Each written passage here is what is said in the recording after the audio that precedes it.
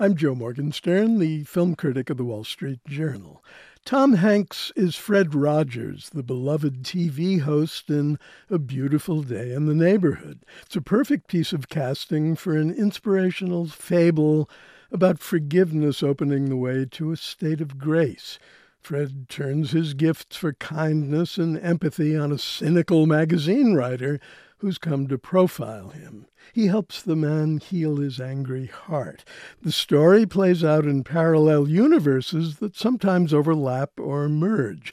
The real world of the journalist and the fantasy world of Mr. Rogers' neighborhood, where life lessons for kids are dispensed with gentle eloquence at an unhurried pace.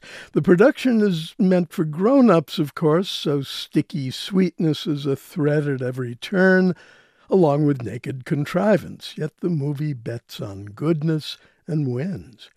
Tom Hanks brings great reserves of goodwill to his roles. He's a self-effacing star, just as Fred Rogers was, or rather, as the TV legend seemed to be, since Rogers was implacably, even defiantly, his own person, an ordained Presbyterian minister with an otherworldly, other-timely, near-saintly belief in the importance of children's feelings. In other words, a tough role to crack. Hanks cracks it, though. He commits fully to his character's oddness, the lulling speech rhythms, the meltingly intense compassion, the borderline precious emphasis on the preciousness of every child's soul.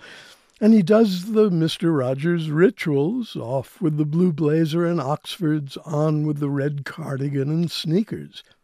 But he shows us the steadfast devotion to craft and art that sustained the show for over 3 decades and gives us fleeting glimpses of the anger in Fred's own heart.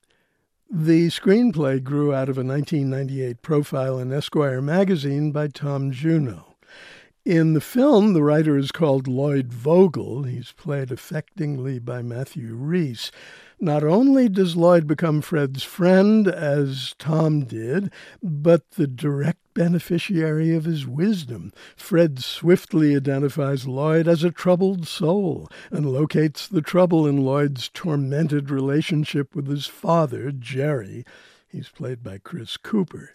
Lloyd's success in straightening out his life verges on melodrama and occasionally tumbles over the verge. But it also touches our hearts because they've been opened up too by the movie's surfeit of goodness at a time when the stuff can seem to be going out of style. In Morgan Neville's Won't You Be My Neighbor, a fine documentary that played last year, the real-life Fred Rogers comes out of retirement to tape several shows about 9/11.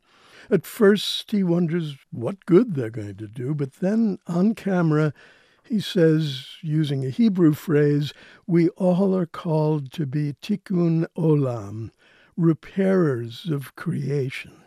This fictional evocation, unashamedly unfashionable, celebrates repair work. I'm Joe Morgenstern. I'll be back on KCRW next week with more reviews.